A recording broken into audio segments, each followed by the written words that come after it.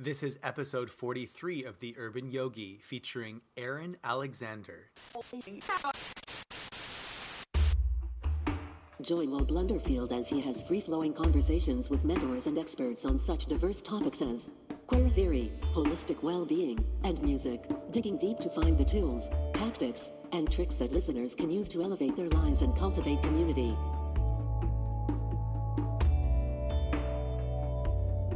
Aaron Alexander is an inspirational man to me. When I was going through a dark period in my life, his podcast really helped me get through to the other side. Aaron Alexander interviews world-renowned healthcare thinkers and lifestyle-enhancing experts on his podcast, the Align Podcast. You can check it out anywhere that you procure your podcasts. He's had tons of different guests on, and they talk about everything from fitness to endurance to biohacking to strength to diet to flexibility to sex, style, and everything in between. And Aaron Alexander identifies as a heterosexual male, yet some of the things he would say in his podcast were just so funny, and he wasn't scared to talk about semen retention and sexuality in ancient Greece. I remember there was one episode where he spoke about spermidine and how that's an ingredient that's beneficial for us, that's found in natto, which is a Japanese fermented bean dish, as well as human sperm. And he wasn't afraid to share that he's tried his own sperm, and that in ancient Greece there was a practice where, and in other Zambian tribe cultures in Africa, there's a practice where the younger men ingest the sperm of the older men. They basically give blowjobs to the older dudes with the idea that will turn them into big, strong men. Just these types of things. I think of this kind of stuff, and I think I'm weird.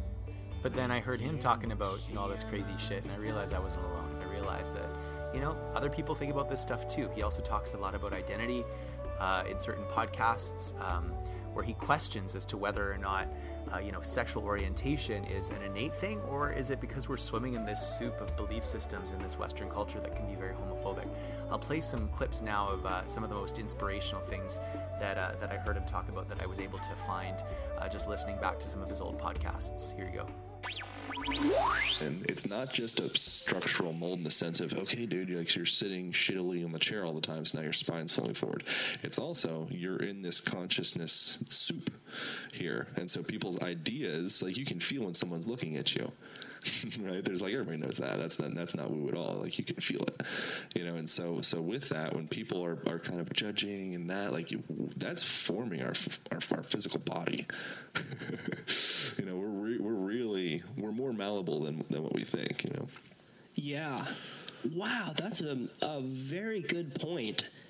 It's the invisible that's all around us. Yeah. So when did I get taught to think that drinking your own cum is gross? Let's bring it back. Yeah, let's bring it back. Yeah, it's a real thing. Back in the days when I was young, I'm not a kid anymore. Well, even physical contact in general, right? So it's we're super, super uncomfortable with the idea of even being touched by a man. Have you ever explored? This is probably gonna be out there. People would be some judgment on this, but have you ever explored? I'm not gay. I've explored it in my mind, and I've had some close encounters, but haven't gone too deep. But I'm curious, that how much of my perception of myself, my sexuality, the ideas, the things my values is just from this superficial indoctrination, and how much is genuinely coming from something deeper than that. And homosexuality is one of the biggest taboos as a young man. So for me, I've had that curiosity of okay, what's true and what is just something that I learned because I didn't want to be called a fag in elementary school. All right. I want you to picture ejaculating into a cup. Look at that cup. Now swig it back. What does it feel like? Taste like? Smell like? Okay, how are you doing right now? How are we doing? I was good until you said smell like. The smell like really messed me up. I don't know. I've never smelled semen. That's what I'm saying. This is a whole new thing for me. You've never tried your own semen? I've never tried my own semen. No, that's what I'm saying. I'm doing this thought experiment, and I'm seeing all right, are you okay with this? Yeah, get in there. It's On next week's episode, everyone, has Kyle swallowed his own semen? It's legitimately nutritious. There's another interesting. I don't swallow my semen. It was like a little dab just to check it out. But another interesting thing that I'm reading in this book by a guy called Mantak Chia, and it's Cultivating Male Sexual Energy. Kind of gets in all the semen talk, which I think is where we started with this. But one of the things that it mentions in there that I thought was pretty interesting was, so a lot of critters in nature, once they ejaculate, they end up moths when they die. So a lot of critters in nature. Aaron, I need to ask you a question, man. Please be honest with me. Oh God. Have you ever drank an ejaculation drink? Yeah, I've tried mine twice. What was it like? But if you can't find that because you're so muscly, and that's with like rock climbing is a really good example of it. It's just so muscly. Did I say that pretentiously too? No, just gay. Just gay. That was gay that time. It was gay. If gay sounds away, I don't know. I don't know. It can go anyways. I always That's wonder, how we grew up with that sound being a sound. dude. I always wonder about gayness. I think gayness is a percentage. I don't think that, like, when people ask me about that, I like, because I'm like fairly, as you can tell by the way I said gay, I'm like borderline flamboyant at times, And yeah, I was wondering. Yeah, thank you very much. I take that as a great compliment. And like I have ballerina slippers. Like that's borderline. We were doing acro yoga together. We were doing acro yoga. I was on your shoulders naked. And so that didn't actually happen. But so. What was I talking about? I got caught up. The percentage of gayness. Yeah, I don't think there's a hard black and white, man. I think we're all percentage based. Yeah. So I used to think that. You like that? That's cool. And then it kind of frees me up to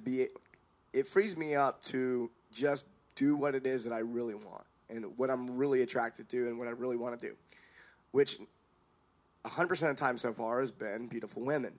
So. And at the same time, there's always this fear lurking in the back of my mind of, don't do that. You might be perceived as gay. Or, there's like all of this. There are those beliefs that are installed from my childhood that being gay is bad. And you wouldn't want to do that. And, people won't like you. And there's all these things around it. So growing up, of course, I do nothing that could remotely be considered gay at all, because if I did, I'd be afraid of not being accepted, or people would make fun of me, or whatever. So now, at the age of 35, I get to walk around with freedom, because I can now be open to any desire that I have, none of which would fall in that category. I don't know why I feel like I need to. The fear still exists in there, because the fact that I need to state that, is still that voice going, don't let people think you're gay. I stated it too. It's messed up. Yeah. So it's like, but I would say a lot of that in my mind is dissolved around even there being that spectrum. So now, if a guy hugs me a little bit longer or stares into my eyes a little bit longer than what I used to be comfortable with, it's a lot less of a trigger to me now. And if someone touches me or I touch them in a way that I'm like, oh, wow, I am a lot less likely to judge that behavior than I would have even a year ago. So that's, man, we went off on a real fucking tangent. Isn't it funny? It's a great tangent. Isn't it funny how language kind of dominates our life? No doubt. Right? So I was talking with Chris Ryan, and on this subject, Sex at Dawn is a great book. I still haven't read it, but I'm a fan of, I've listened to his show. Chris is great, yeah, tangentially speaking. Kind of just like have that little connection, and it's kind of like you could think of nature as being somewhat of like a teat.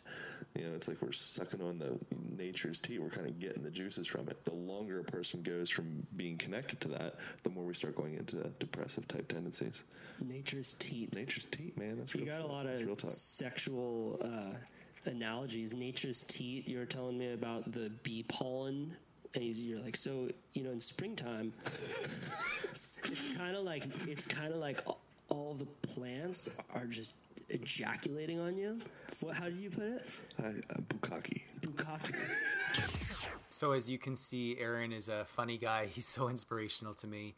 And, when I was going through my darkest times with drug use, I really feel like just his spirit, that image helped me get out of addiction.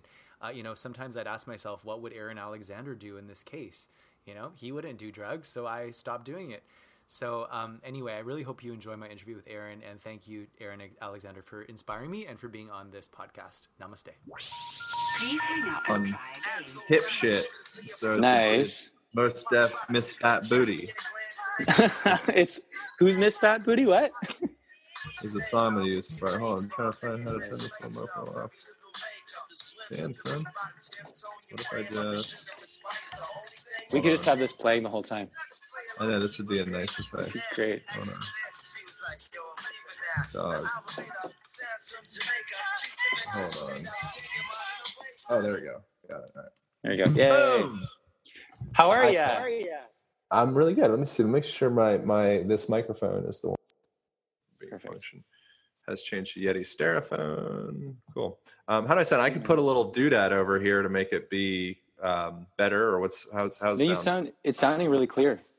Can you hear me okay? Yeah, you sound great. Awesome. Yeah. Awesome. How's your day going?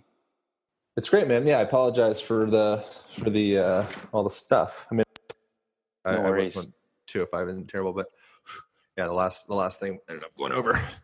No worries. All good. All good. How was your trip? Where were you just now in the last few weeks? Costa Rica. How was that? I was out it was great, man. It was, I did a yoga teacher training with a good friend called Erin Kelly, who's like nice. Superstar yogini chick. And then another friend, Steph Colibri. Okay. Yeah. So did like, what style was it? I don't know what you'd call like mixed vinyasa. Cool. Yeah, you could say that. It's like a mix. So like all sorts of varieties, different things. Nice. It wasn't a specific one. Have you tried Kundalini yoga before? Yeah, I've tried most of like the kind of like meta out there, weird new age type movement practices. Maybe most. I don't know. There's probably more than I know of. But yeah, most.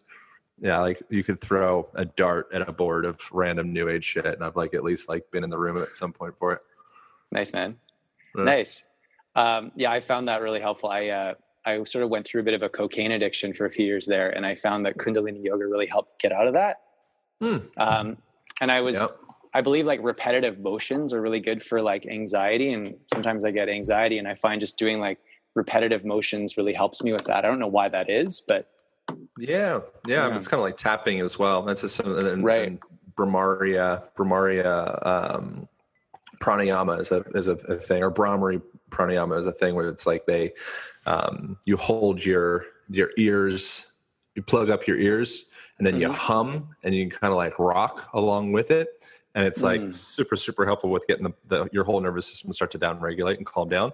And you'll see children will do a similar thing sometimes. They'll essentially do like Brahmari pranayama, where yeah. I actually have it.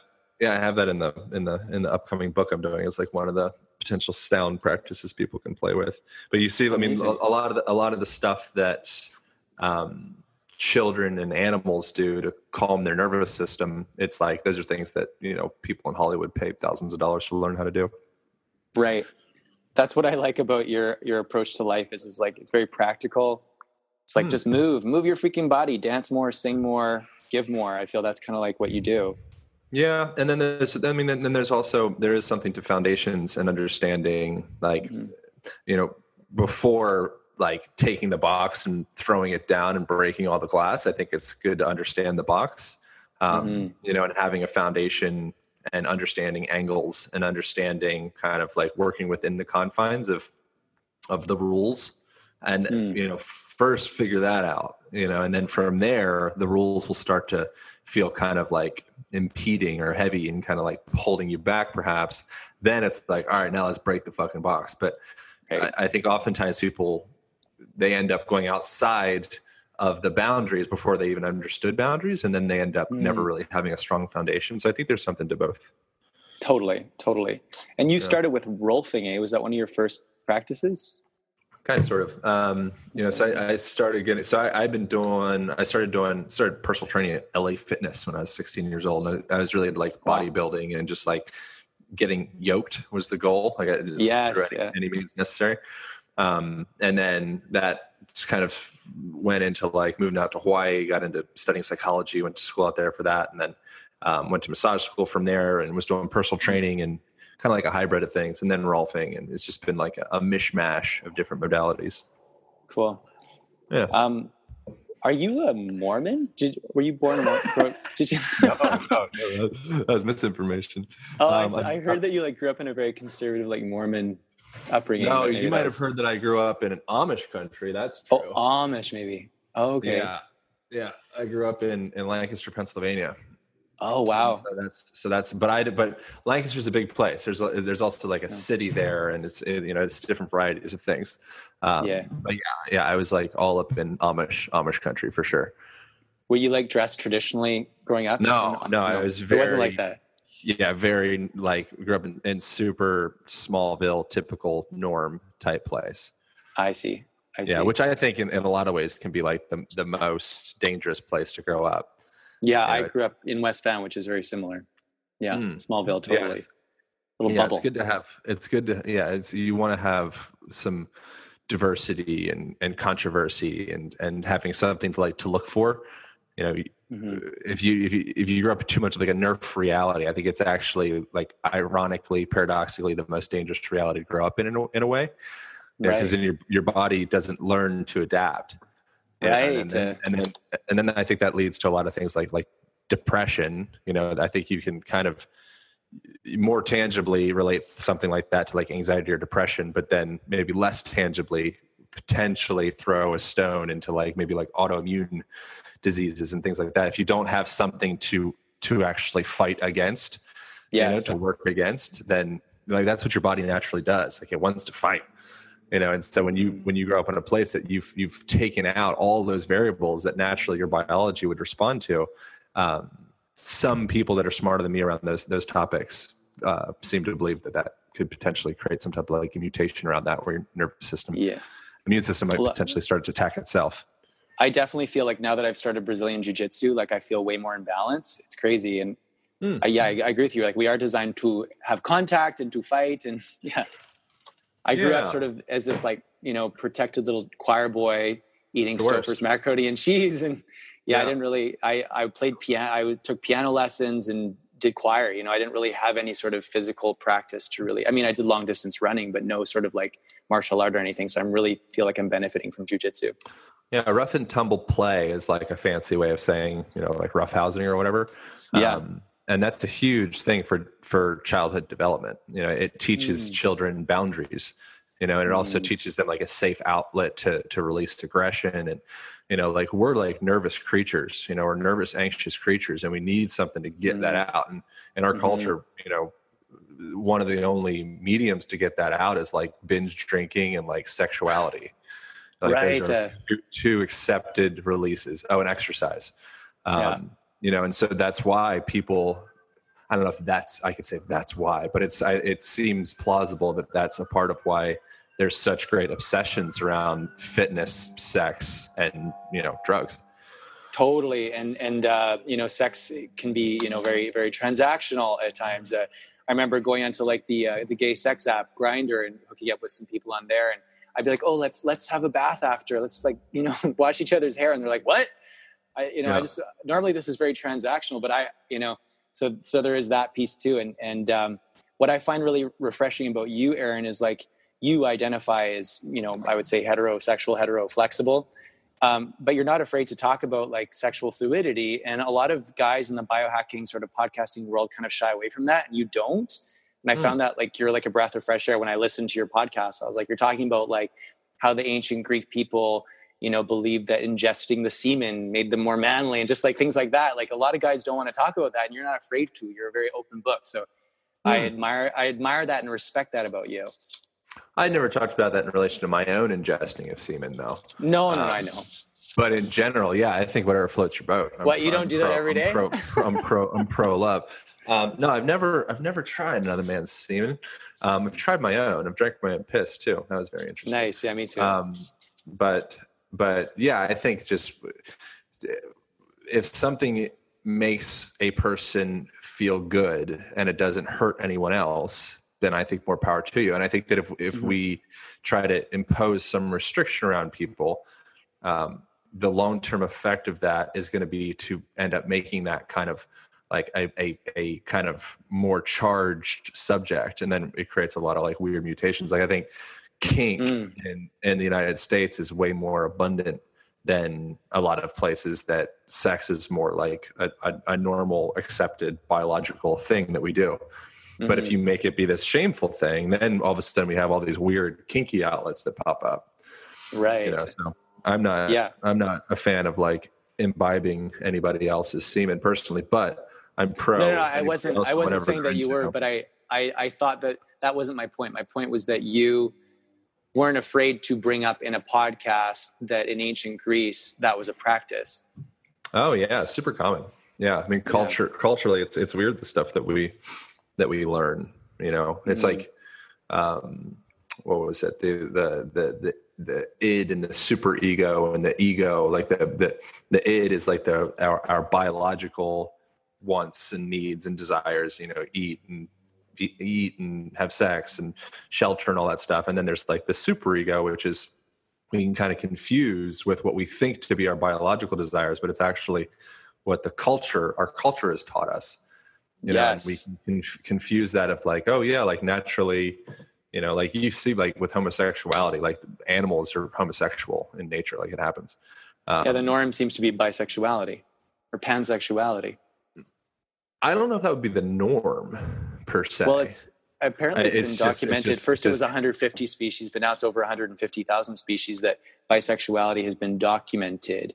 In other words, bisexuality documented, but not the norm, as in like, you know, 95% of the species they're having sex with everybody, unless that's, I'm not an expert on this by any means, but well, like if you look at like bonobos, like they share like 99.4% of the same DNA as humans, and they're fully a bisexual species.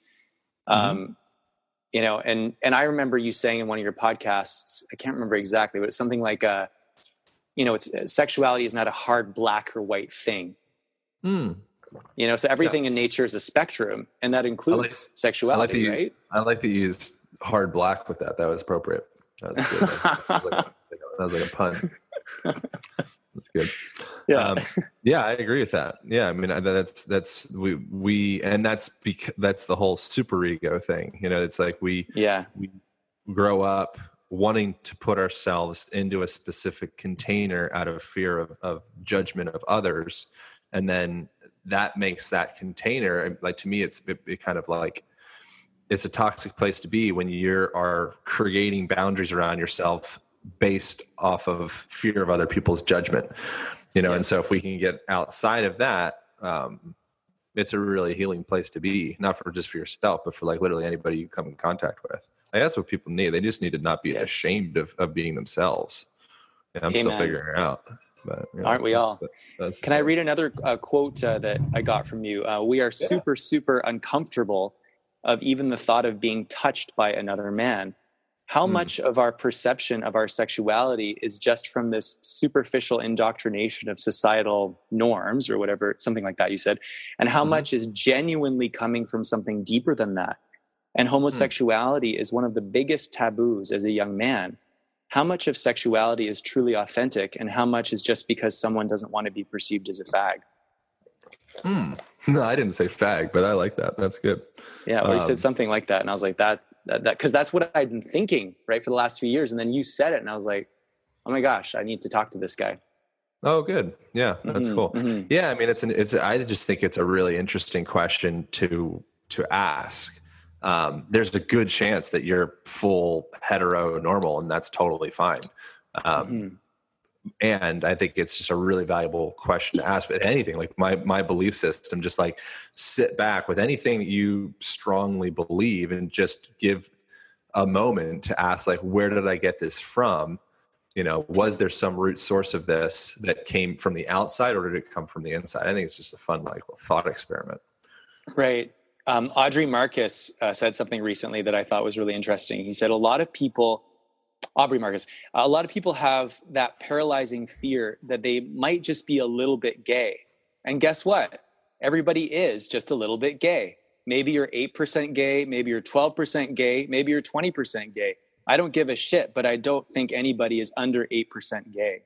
So I just thought that I like how I like how, you know, people that that I'm inspired by are starting to talk about this stuff. And, you know, I just joined a men's group, and growing up, I didn't have very many like strong bonds with males. And it's just interesting. Like, I always craved that. And ever since I started taking like medicinal mushrooms, like reishi mushrooms, I found it a lot easier to connect with other males. I don't know why that is. That's really cool. They're phallic in nature. They're phallic, mushrooms. Right? And like the mycelium connecting, I don't know what it is, but I've noticed that. And I think that homophobia has caused like so much damage to people, and also transphobia. And I just like the idea of like shining light on it, and, you know, moving forward as a society so that people feel safe to be themselves. Like on Tuesday, I'm doing a benefit concert. I do like a yoga inspired music, and we're donating the proceeds to Out in Schools, which is a local organization that shows queer and trans themed movies and does assemblies in high schools to help sort of quell bullying of gay and trans youth. Yeah. And so it's, you know, I remember going to the diversity club head, you know, and she was promoting diversity of different races in our high school. This was, I guess, 15 or 20 years ago. And I said, hey, like, could we include like gender and sexual diversity? And she said, oh no, that's inappropriate. That's not welcome. And I just remember thinking, oh my gosh, like I'm being pushed into trash cans, and people are, you know, drawing penises on my student council posters and, you know, calling me a faggot all the time. And these teachers think that that's okay. It was almost like it was okay to bully me back then. That was this, like, I remember taking a bus once, and all these guys a year above me started like banging on the side of the bus, just like, you fucking faggot. And then all these people in the bus just looked at me and almost shamed me, and nobody stood up for me. And I just remember thinking, wow, like I'm not welcome here, you know, in my society, in this little bubble of West Vancouver. I am not welcome here. But I guess in a way it forced me to turn inwards and accept myself. And it got me into yoga and meditation, because I didn't have a choice. It's like either learn how to love yourself or you kind of perish. Yeah. Yeah. The resistance gives you something to grow against, you know, so you could almost look at it from a perspective and say thanks for all those people that were calling me a fucking whatever, and, you know, creating something to push back against, you know, and some reason to like dig into myself deeper. Whereas if you were like heteronormal, in a lot of ways, it's like a disadvantage, right? You know, because if you don't have resistance, it's like going to a gym and lifting up like inflatable weights. You know, it's like, that's cool, you know, but you're not actually pushing against anything, you know. So the people that have something to really push against, in the end, they will be a lot stronger if they don't, you know, kill themselves first. Right. You know, and so that's the balance. Is suicides, you know, there's greater incidents. There's the last 11 years on average, there was over 3,036 more suicides each year than deaths by car accident. I believe it's an article. Oh yeah, you posted about that recently. Yeah, I posted a different thing. This is a different one, but I was just reading. It's an article in Atlanta. People look it up. Okay. You know, but that's a really interesting thing. Is there's like for a long time, car accidents, that was the most dangerous thing you do, get in a car accident. You know, but now it's like it's more dangerous to be with yourself. You know, than torpedoing down the road at 80 miles an hour, or, you know, whatever, 120 kilometers an hour. You know, that's really so interesting. Yeah, that's kind of sad. Well, whatever. You know, it's maybe it's a part of our path. You know, it's tough to say what's good and bad. Exactly. You know. Yeah. You know, you never like, maybe it's a total natural part of, you know, it's like, oh, like the meteor hit Earth and the Yucatan and, you know, caused the, you know, all the dinosaurs died. It's like, oh, that sucks, you know, but then the species comes back even stronger. So it's just, you know, it's like that story of the dude that's got, what is it? The story, he's got his son, his horse. Everybody's heard this story. I'm not going to actually say it because I would say it wrong. I know this story. But different terrible things happen, and his neighbor comes over and says, "Oh, that's terrible that happened," and then he's like, "Well, we'll see," and then something great happens because of it, and then it does that. Right, like he broke his hip or his leg, and he didn't have to go to war. Whatever. You can make up a bunch of details. Yeah. But I think there's that, and so I have a lot of respect for people that are gay, like openly gay. Because it means that at some point they went through like this hard truth moment of, communicating a deeper truth that's unaccepted in the culture that we live in, and had to have like the bravery to be like, this is the way I feel. Sorry guys. Like, if you don't like it, fuck you. Right. Whereas heteronormal people, like they haven't had to go through that. They might have gone through lots of other stuff. But I think homosexuality or anything that's like different in our culture, which difference is just a relative thing based off of the culture that you're from. I think it's great. We get all sad about, our lives are hard. It's like, fuck you. Like, that's the reason that you're creative. That's the reason you do cool shit, is because your life is hard. If you lose that, that's a problem. I want to ask you, because I ask all my guests, where did this homophobia come from? Because it hasn't always existed. Like, as you alluded to, there were dudes drinking each other's semen in ancient Greece. Like, what happened with this Western homophobia? Is it from the church? Is it because the toxic masculine runs the planet and they're scared of the divine feminine and anything feminine? Well, the dudes drinking each other's semen part, it's not like they were just like enjoying, they just loved semen. It was a dominance thing. Oh, interesting. So if you were the bottom, or you were receiving the cock, that was like an inferiority thing. So it wasn't just like dudes were rampantly gay or bisexual and they just loved to bang each other. It was like no. It was a showing of superiority. Oh, interesting. So I think that, where did the root of homosexuality come from? Homophobia. Sorry. That's what I meant. Homophobia. Man, what do you think? If you give me a response, I'd be able to toy with it, I bet. I don't know. I haven't thought about that specific question enough to just like pull something out. Well, I think the world is run by energy vampires. And I think that a great way to control people is to suppress the feminine and that which is feminine. And so maybe there's a suppression of the feminine. So anything that's remotely feminine is just suppressed. And like, I actually don't know. Like, I ask everyone because it's so interesting to me, because like, I'm on unceded First Nations, Aboriginal territory right now. And in their culture, from the research I've done, there were more than 4 genders. And, the little, boys that grew up, started playing with women's stuff and wearing women's clothes, they were often considered the shamans, and they were given a role of like healer. And then when the white man came over, they labeled those individuals as berdache, which in French means prostitute.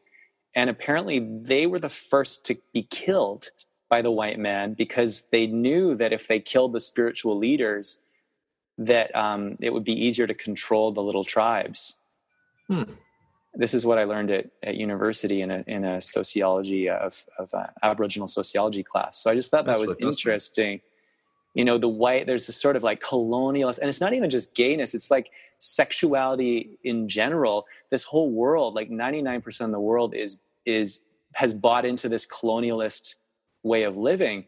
And I feel like a lot of this colonialist way of living is built upon the repression of sexuality. And when you can pinch people off from their sexuality, that which is wild, and free, maybe they're a lot easier to control. I don't know. Yeah, I can see that. Yeah, I think that religion seems to make a lot of sense. Like missionaries and such. That's kind of another pun. But coming, that's another pun.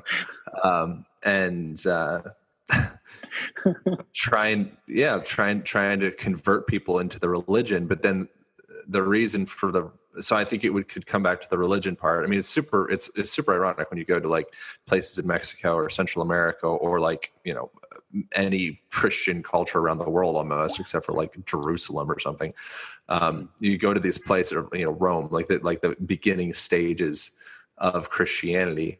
When you go to almost any place in the world, they had these amazing, like beautiful, robust perspectives, religions, whatever, but like paganism. You go to like the Pantheon in Rome, even like before Christianity, it was pagan religions, right? And, so you go there, and it's like the Pantheon's like one of the most beautiful I think it's the most beautiful building out there, and it's just this beautiful sphere, and then this beautiful circle on the top, but it's all circular. Which, the symbolism is the circle, is that continuation of life and of energy, and like the infinity sign kind of thing. But you go in there and it just feels very whole, and then we kind of came in with these more like hard angles and lines and kind of, that's kind of like in the beginning. And apparently even like Jesus. Yes, and apparently even Jesus's original name was Yeshua, which means the perfect balance of masculine and feminine in one incarnation. Oh, that's really cool. And apparently there's certain gospels that were cut out or left out of the official Bible, where Jesus was taking, men into the woods and teaching them about plant medicines and, showing them how to get rid of parasites and, teaching them the ways of nature. And I guess it's called the Essene Gospels.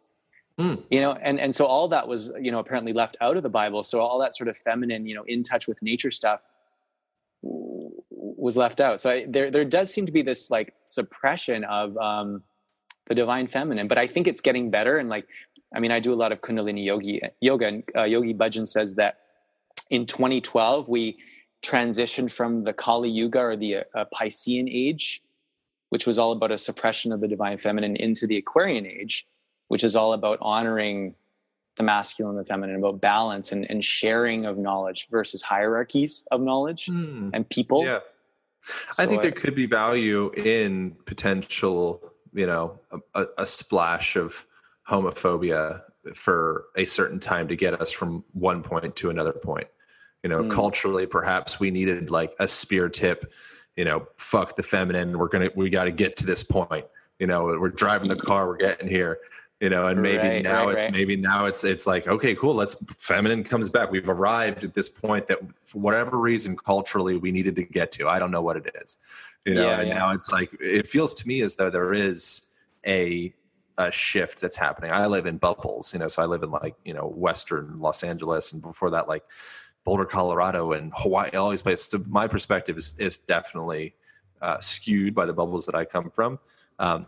But it feels to me as though there is a common trend, like it feels like a global trend from traveling and such, because people are listening to podcasts and seeing video. We're sharing information now, towards embracing that feminine side and towards embracing like everybody. But again, like I'm not pro homophobia, but I just am curious what if it served a purpose, what the evolutionary value of the things are. Like it's a lot easier to look back at things that don't agree with your belief system and be like, oh, that was just bad, and then you come up with all these ideas of why it's bad. But even like religion, like I like the idea of like looking for what's right about religion, and so I would venture to look, and maybe it's just fucked up. Like I think there's something to that as well. Like maybe Hitler was just a mutation and it was just fucked up and there wasn't a positive thing to it. Maybe that's the same with homophobia and making anybody feel insecure about the way that they naturally feel. Certainly possible. And I just wonder if at a species level, there was some need for us to get from one place to another and to kind of step down femininity for a little while. I'm not sure. Yes. That makes sense. And I was reading in going back to ancient Greece, apparently there were multiple different types of love, different words for love. And apparently the norm was for men to take on a wife, but then when they went to battle, invariably they would take on a lover who is on their team, and they would be intimate with each other because they believed that would strengthen their bond. So if one of them was to be in danger in a battle situation, they'd be more apt to protect each other. And then there's also the pedestry whole thing where like an older male would take on a younger male to mentor and there would often be sexual relations. And I'm wondering if that's sort of the purpose of like almost like a horizontal gene transfer situation. Like, because when you're intimate with somebody, you're kind of taking on their energy. So you're being mentored by them, and maybe you're taking on some of their qualities. I don't know. I'm just philosophizing. Yeah. I don't know, man. I need more time to stew on it. I like the idea though of like where the initial seed of that came from. Cause now it's so deeply ingrained into the like Western zeitgeist. It's interesting identifying like where's the root of that, but I don't know. It's just like, I just want to be able to hold hands with like a male or a female on the street and not be scared. Like if I hold hands with a woman, it's fine. But like I was living in New York City about 10 years ago, and I was holding hands with this guy who had just come out of the closet. We were in the gay area, and then this guy takes out a switchblade and starts calling us faggots and chasing us up the street. We got away. But like, so now anytime I hold hands with a guy in public, I'm like, oh, like I don't feel comfortable doing it. And I was talking to my men's group about this, and one of them's like, he's like, I'll hold hands with you if you want to like help get rid of this fear. I can hold hands with you, and we'll just go to different parts of the city and like just do it until it becomes second nature. And I was like, okay, so that's my new project. Yeah. And I think that's the thing is that there's people that would pull a switchblade out. And, first of all, I think it's really valuable to look at like the pain and confusion that person's experiencing. Like you're actually, it's easy for a person in like from the homosexual side of the fence. And they're like, I'm holding hands. It was terrible. Like my life. But from the other side, the person that has the switchblade that's yelling and hooting and hollering, as far as like a quantifying pain level, they're going through more pain, I would imagine. So I think it's like an interesting opportunity to be like, oh, like you really hurt. Like I hurt, but like you really hurt. Yeah. Totally. I think that those are the people that really need help. Yes. I think coming from a place of like compassion, like using those opportunities. Maybe if someone's going to kill you, it's not the opportunity to use that as we kind of had to run in that situation, but I know what you're getting at. But in general, when someone's like, fuck you, like that's a fine opportunity to just like not be, I mean, my tendency is to go towards kind of like taunting the person with love that leads to like the potential like fisticuffs or something. Not that I like getting into fist fights, but like my potential is to taunt because I'm not mature yet. But how old are you? 31. Oh, you're younger than I always see you as older than me, but yeah, I'm 33, but 31. Cool. Yeah. I don't think I'll be mature at 33. We'll see. But so I still have a little urge. I can feel it. This little like to like jab at people. So I'll express love in quotations, but the love is with the intention to kind of like make the person, become angry or feel terrible or something like that. And I got to work on that shit because it's a real opportunity. If someone's lashing out, I'm going to plug my thing in here. If someone's lashing out at you, they're hurting, Yes. You're not the victim in that situation. I mean, you are the victim, but they're like, I think the deeper root of pain, I think that person happens to be carrying it in my opinion. Yes. And I think that's actually a great way to move society forward is like getting out of this victim mentality, totally. And that leads me to my next question. What effect do you think, homophobia and scapegoating and gay bashing has on people's immune systems and overall well-being? And, how does the indoctrination of social prejudice impact an individual's overall health? It's like, to me that it does a detrimental effect, but if we can change our perspective from being a victim to compassion, like Yogi Bhajan says, compassion is the language of the Aquarian age. It's like you can flip that and you can, improve your situation and improve the world. Yeah. Yeah. I mean, I was listening to a thing last night talking about if someone is in fear of not being able to pay a bill, it ends up lowering their IQ by, I don't remember how many points, it was like 10 or 15 points or something like that. But there's a statistical quantifiable effect of, oh fuck, I'm not going to be able to pay that. You get dumber, you go into more of like a reptilian, like fight flight type place. And, I think that same ish similar thing is happening anytime you have any kind of like shame or any type of shame's a fine word for it. You know, anytime that you have anything that contracts you, makes you smaller, makes you feel like you need to protect, makes you feel afraid, you know, any kind of like fear-based anything throughout your day, it literally contracts us. And from that perspective makes you dumber. You know, but anything that's putting your nervous system into more of like a sympathetic, you know, the whole fight, flight, freeze type place, you all of a sudden don't have time for things like immune defense and things like, you know, menstrual cycles and things like, you know, the stuff that's like, it's not going to necessarily get you out of the jaws of the tiger. Your body kind of puts that off to the side. Well, and here's an interesting thought or an experience. The more I take care of myself and the more I'm like in balance and, you know, getting to bed on time, doing my yoga practice, surrounding myself with, you know, my tribe who I feel safe with, the more bisexual I come. In other words, I come, pun there. I come a lot more. Actually, I'm practicing semen retention. I become you were gay. I was gay. Right. And now that I'm like in less state of a fight or flight response, I want to eat pussy. I want to like be intimate with women. Yet when I'm in a state of fear, I kind of just want to dick up my ass. Yeah, I was just talking to a guy about that actually. He was a client actually. And yeah, he's a super similar thing. I don't know anything about it, but he had the same story. He's been gay for the last while. And then all of a sudden he's like, as he's feeling more comfortable in his own skin, he's like starting to become attracted to women again. Yes, that's been my experience. It's really interesting. It's probably a bunch. It's probably multifactorial. But I like feeling the way I most want to feel, and I like to feel grounded and calm and peaceful. And when I do go to that place, everything around me changes. It's like in yoga, they say the external world is just a reflection of the inner world. So my new motto for 2019 is like, I don't need anybody else to be different. I just need to do my work. And then the world around me changes. And I've just found that really beneficial to like just stop trying to change the world. Because it was driving me nuts.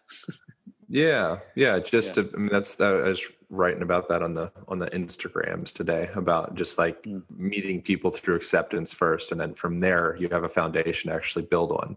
You know, so as opposed to having the lens of unacceptance and like everything must change, then that creates this kind of like divisiveness, this like separation between you and everything else, because you're on team you and everything else is on team everything else. So now there's this separation there. Whereas if you can come from a place of like, I love you where you're at, you know, he's beautiful. And I think we could even do better. You know, like that's a place where it's like, yeah, fuck yeah. Like I can do better. I want to do better, you know, but if you come from the other place of like, I don't love you where you're at and you need to do better. That's it. Just the person goes into like a place of contraction. Yeah. And so I think that happens, you know, on any level. Yes. I find it interesting. Like, I don't want to change the world, but I mean, it would be nice. Like, I'm so fascinated that like in places like Egypt, I've got some friends from Egypt. It's the norm for like same gendered people to hold hands and to kiss and to sit on each other's laps. And that's not considered weird. Yet in North America, it is. It's just an interesting phenomenon. Do they kiss and sit on each other's laps as well? I knew the holding hands part. Yeah, I've seen that part. I haven't seen the kissing and lap sitting part. That sounds fun. That sounds like a party. Yeah, it sounds like a party, right? You know, and I have a friend who's half Persian, and she said her dad, she's like, oh yeah, there's no such thing as gay or straight in certain Middle Eastern countries. It's just whether you're, you know, a real man or not. And if you're a real man, you have a wife, you can have sex with as many guys as you want, and it's not considered gay. They don't have that word. So it's more of like, are you masculine? Are you a pussy? Are you a pansy kind of thing? So there still is that type of homophobia, but it's different than what's in North America. Because you can do gay things as long as you're not the bottom, essentially. Which kind of goes back to your point about the ancient Greece and the power, you know, thing. There's probably some like extra level of superiority or like confidence or comfort with yourself where you could potentially be a literal or metaphoric bottom in whatever the situation, and still be comfortable with that and be able to embrace that, enjoy that. There's probably other layers to it, I'd imagine. Totally. It's so multi-layered. Can we talk a little bit about power posing, Aaron? And like, do you have any techniques, that you find really good if you're feeling a certain way, like maybe a little anxious or tired and you need to get into a certain state for like a meeting or something? So in the book that I'm doing, in there, I kind of make fun of power posing. And I think it's great. I think it's legit. And I'm more interested, as opposed to like the whole, like, fake it till you make it. I'm more interested, like, what are the daily practices you can do to build your foundation so that there's nothing to fake. You just are it. I like that. And so that's, to me, like, a power pose for me is get a pull-up bar in your house and like fucking hang from it, and do, maybe even do some pull-ups or get some, resistance band. Like I have one sitting right, I have resistance band hanging off my pull-up bar in my doorway here. And, nice. I'll use that to do like levers, which is where you bring your legs up. And so something like that, it's like you're in a power pose, you just, as opposed to like standing there thinking about Wonder Woman and how you're awesome or whatever bullshit, you're actually doing something. Yes. So and we have all it's a good daily habit. Yeah. Yeah. So we have all these like superfluous fucking extra tools, because we read a blog article that went viral or something. But the foundations of feeling powerful, they've been around forever, and it looks a lot like, decompressing your spine through doing things like hanging from a tree branch, right. or squatting and activating your lower body and your hip hinge and moving the fluids throughout your viscera. And, like, that's power poses, like things that actually make your body more powerful. You just sitting, hunching over your cell phone all day, and then all of a sudden, pulling your shoulders back for 20 seconds. Yeah, there's been studies that show that it creates physiological change, and it's not sustainable. So what's the point of even thinking about it? Right.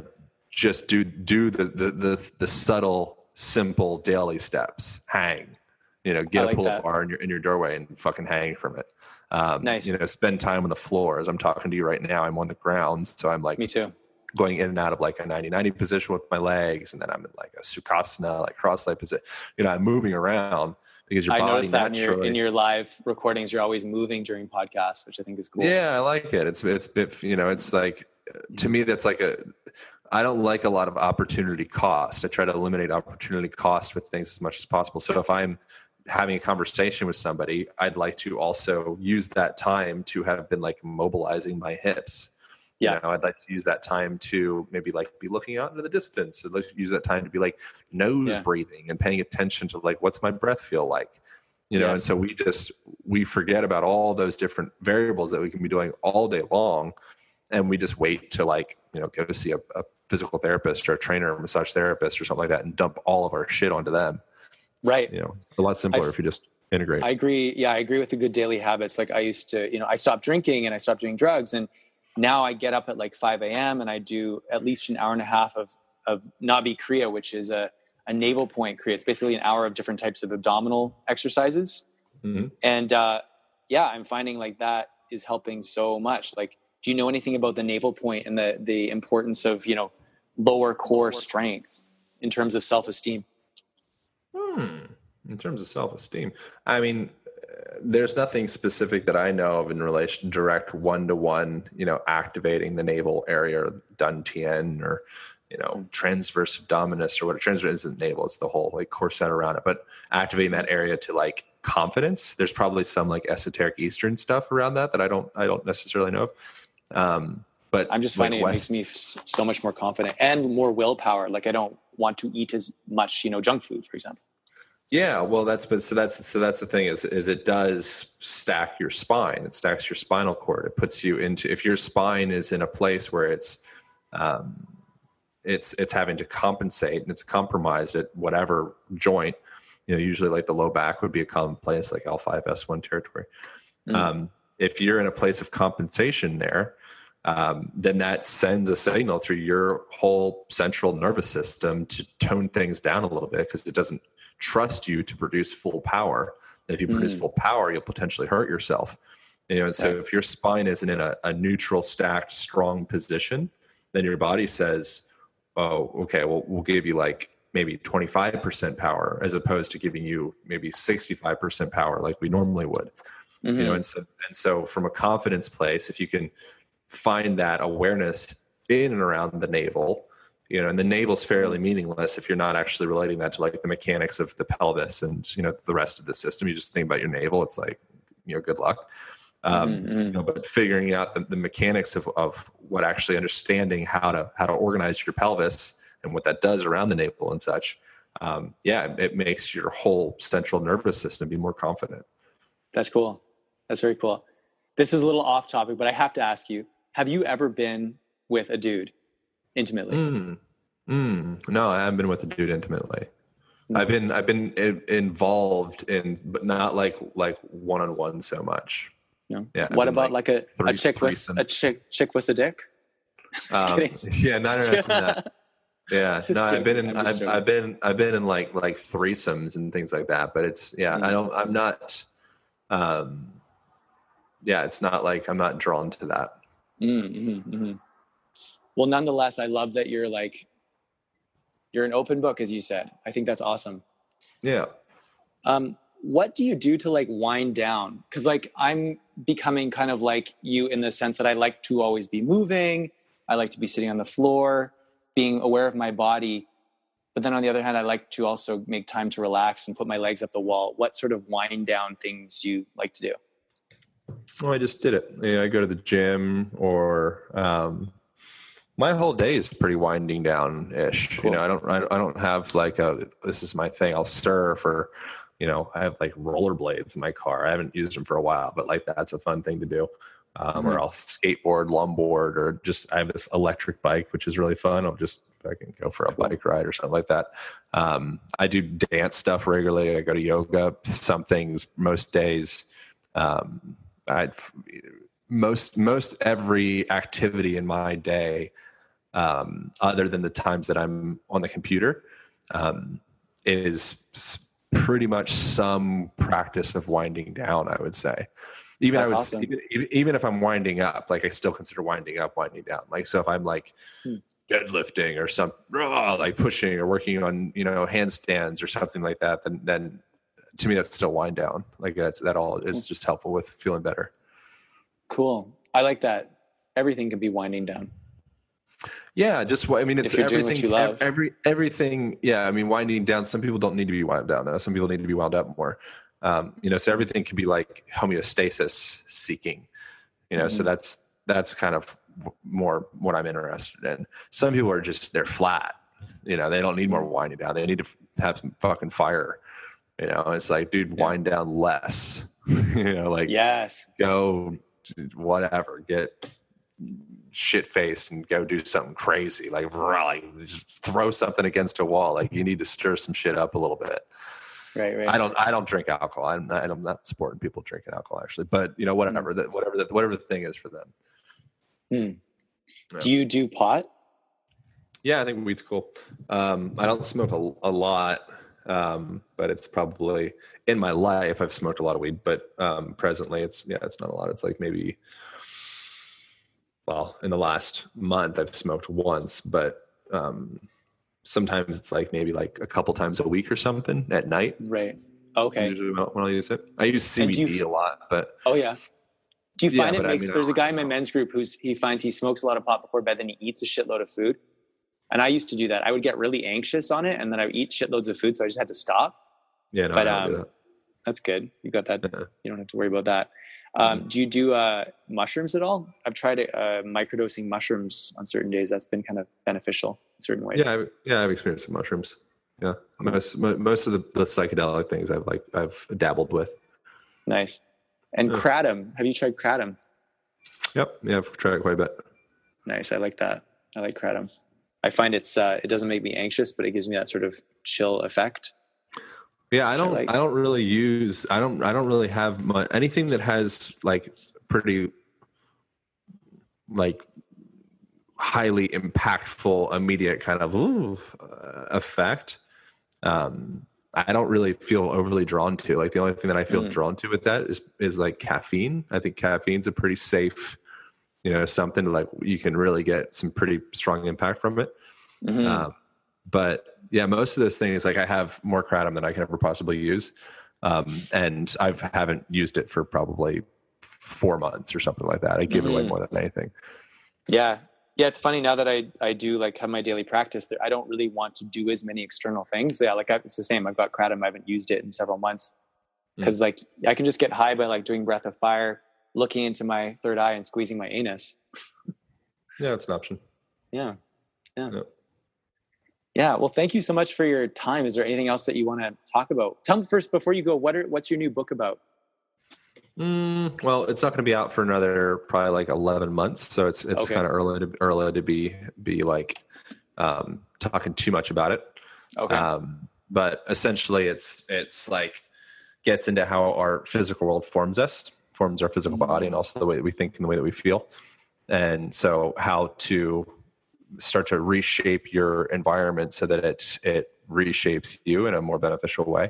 And then gets into things like how sound affects your physiology, and looking out any direction, but just how your vision affects your physiology, and how meditation affects you, and how just all these different kind of variables in your life that you might not think of as actually like affecting your musculoskeletal system / emotional system, but they do.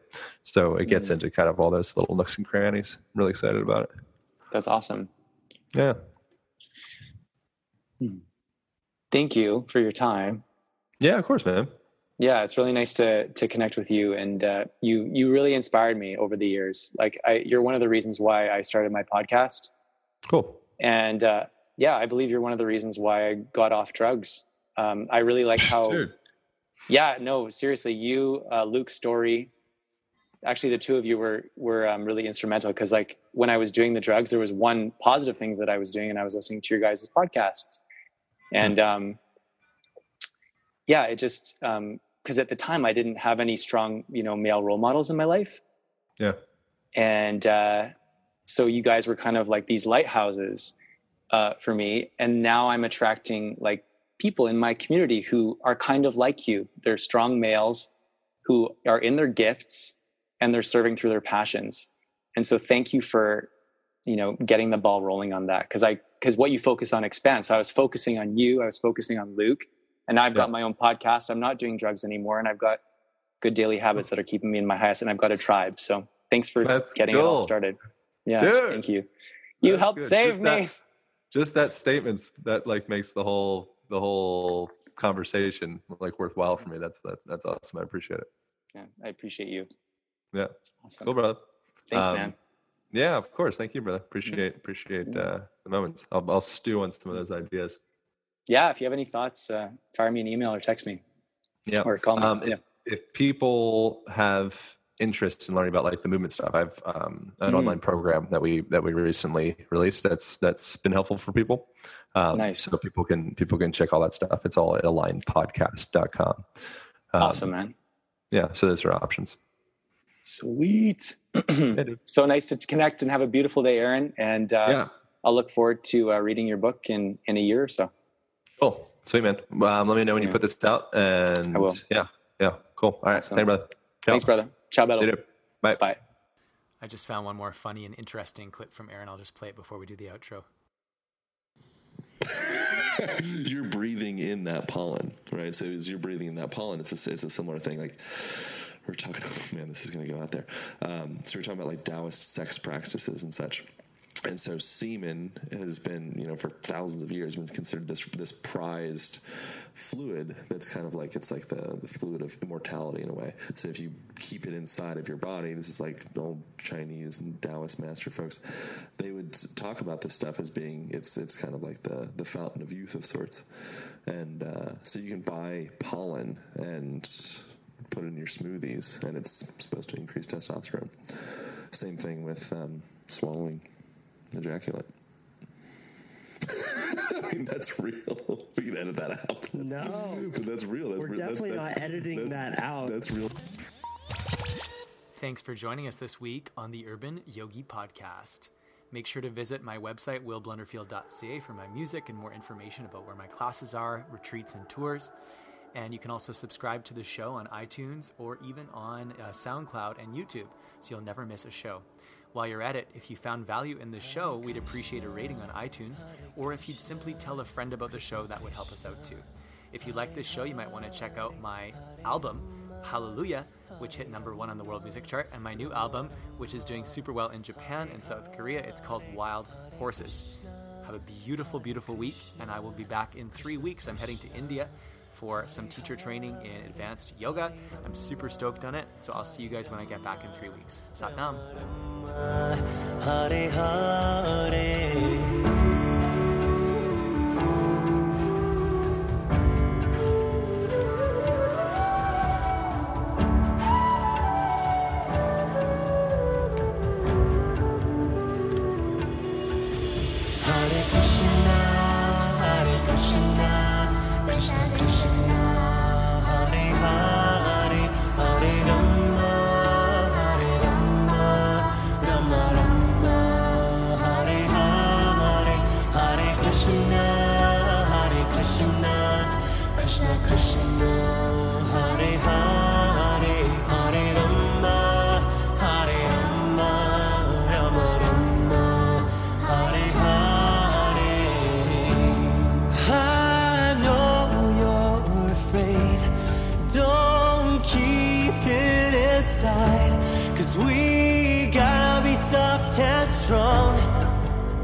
To make it alright, please know that you're safe here with me tonight, 'cause I am here for you if you need to. Hare Krishna, Krishna Krishna, Hare Hare, Hare Rama, Hare Rama, Rama Rama, Hare Hare, Hare Krishna, Krishna Krishna, Hare Hare, Hare Rama, Hare Rama, Rama Rama, Hare Hare. Akure Rame, Jugat Kure Rame, Sakure Rame, Sri Guru Deve Name.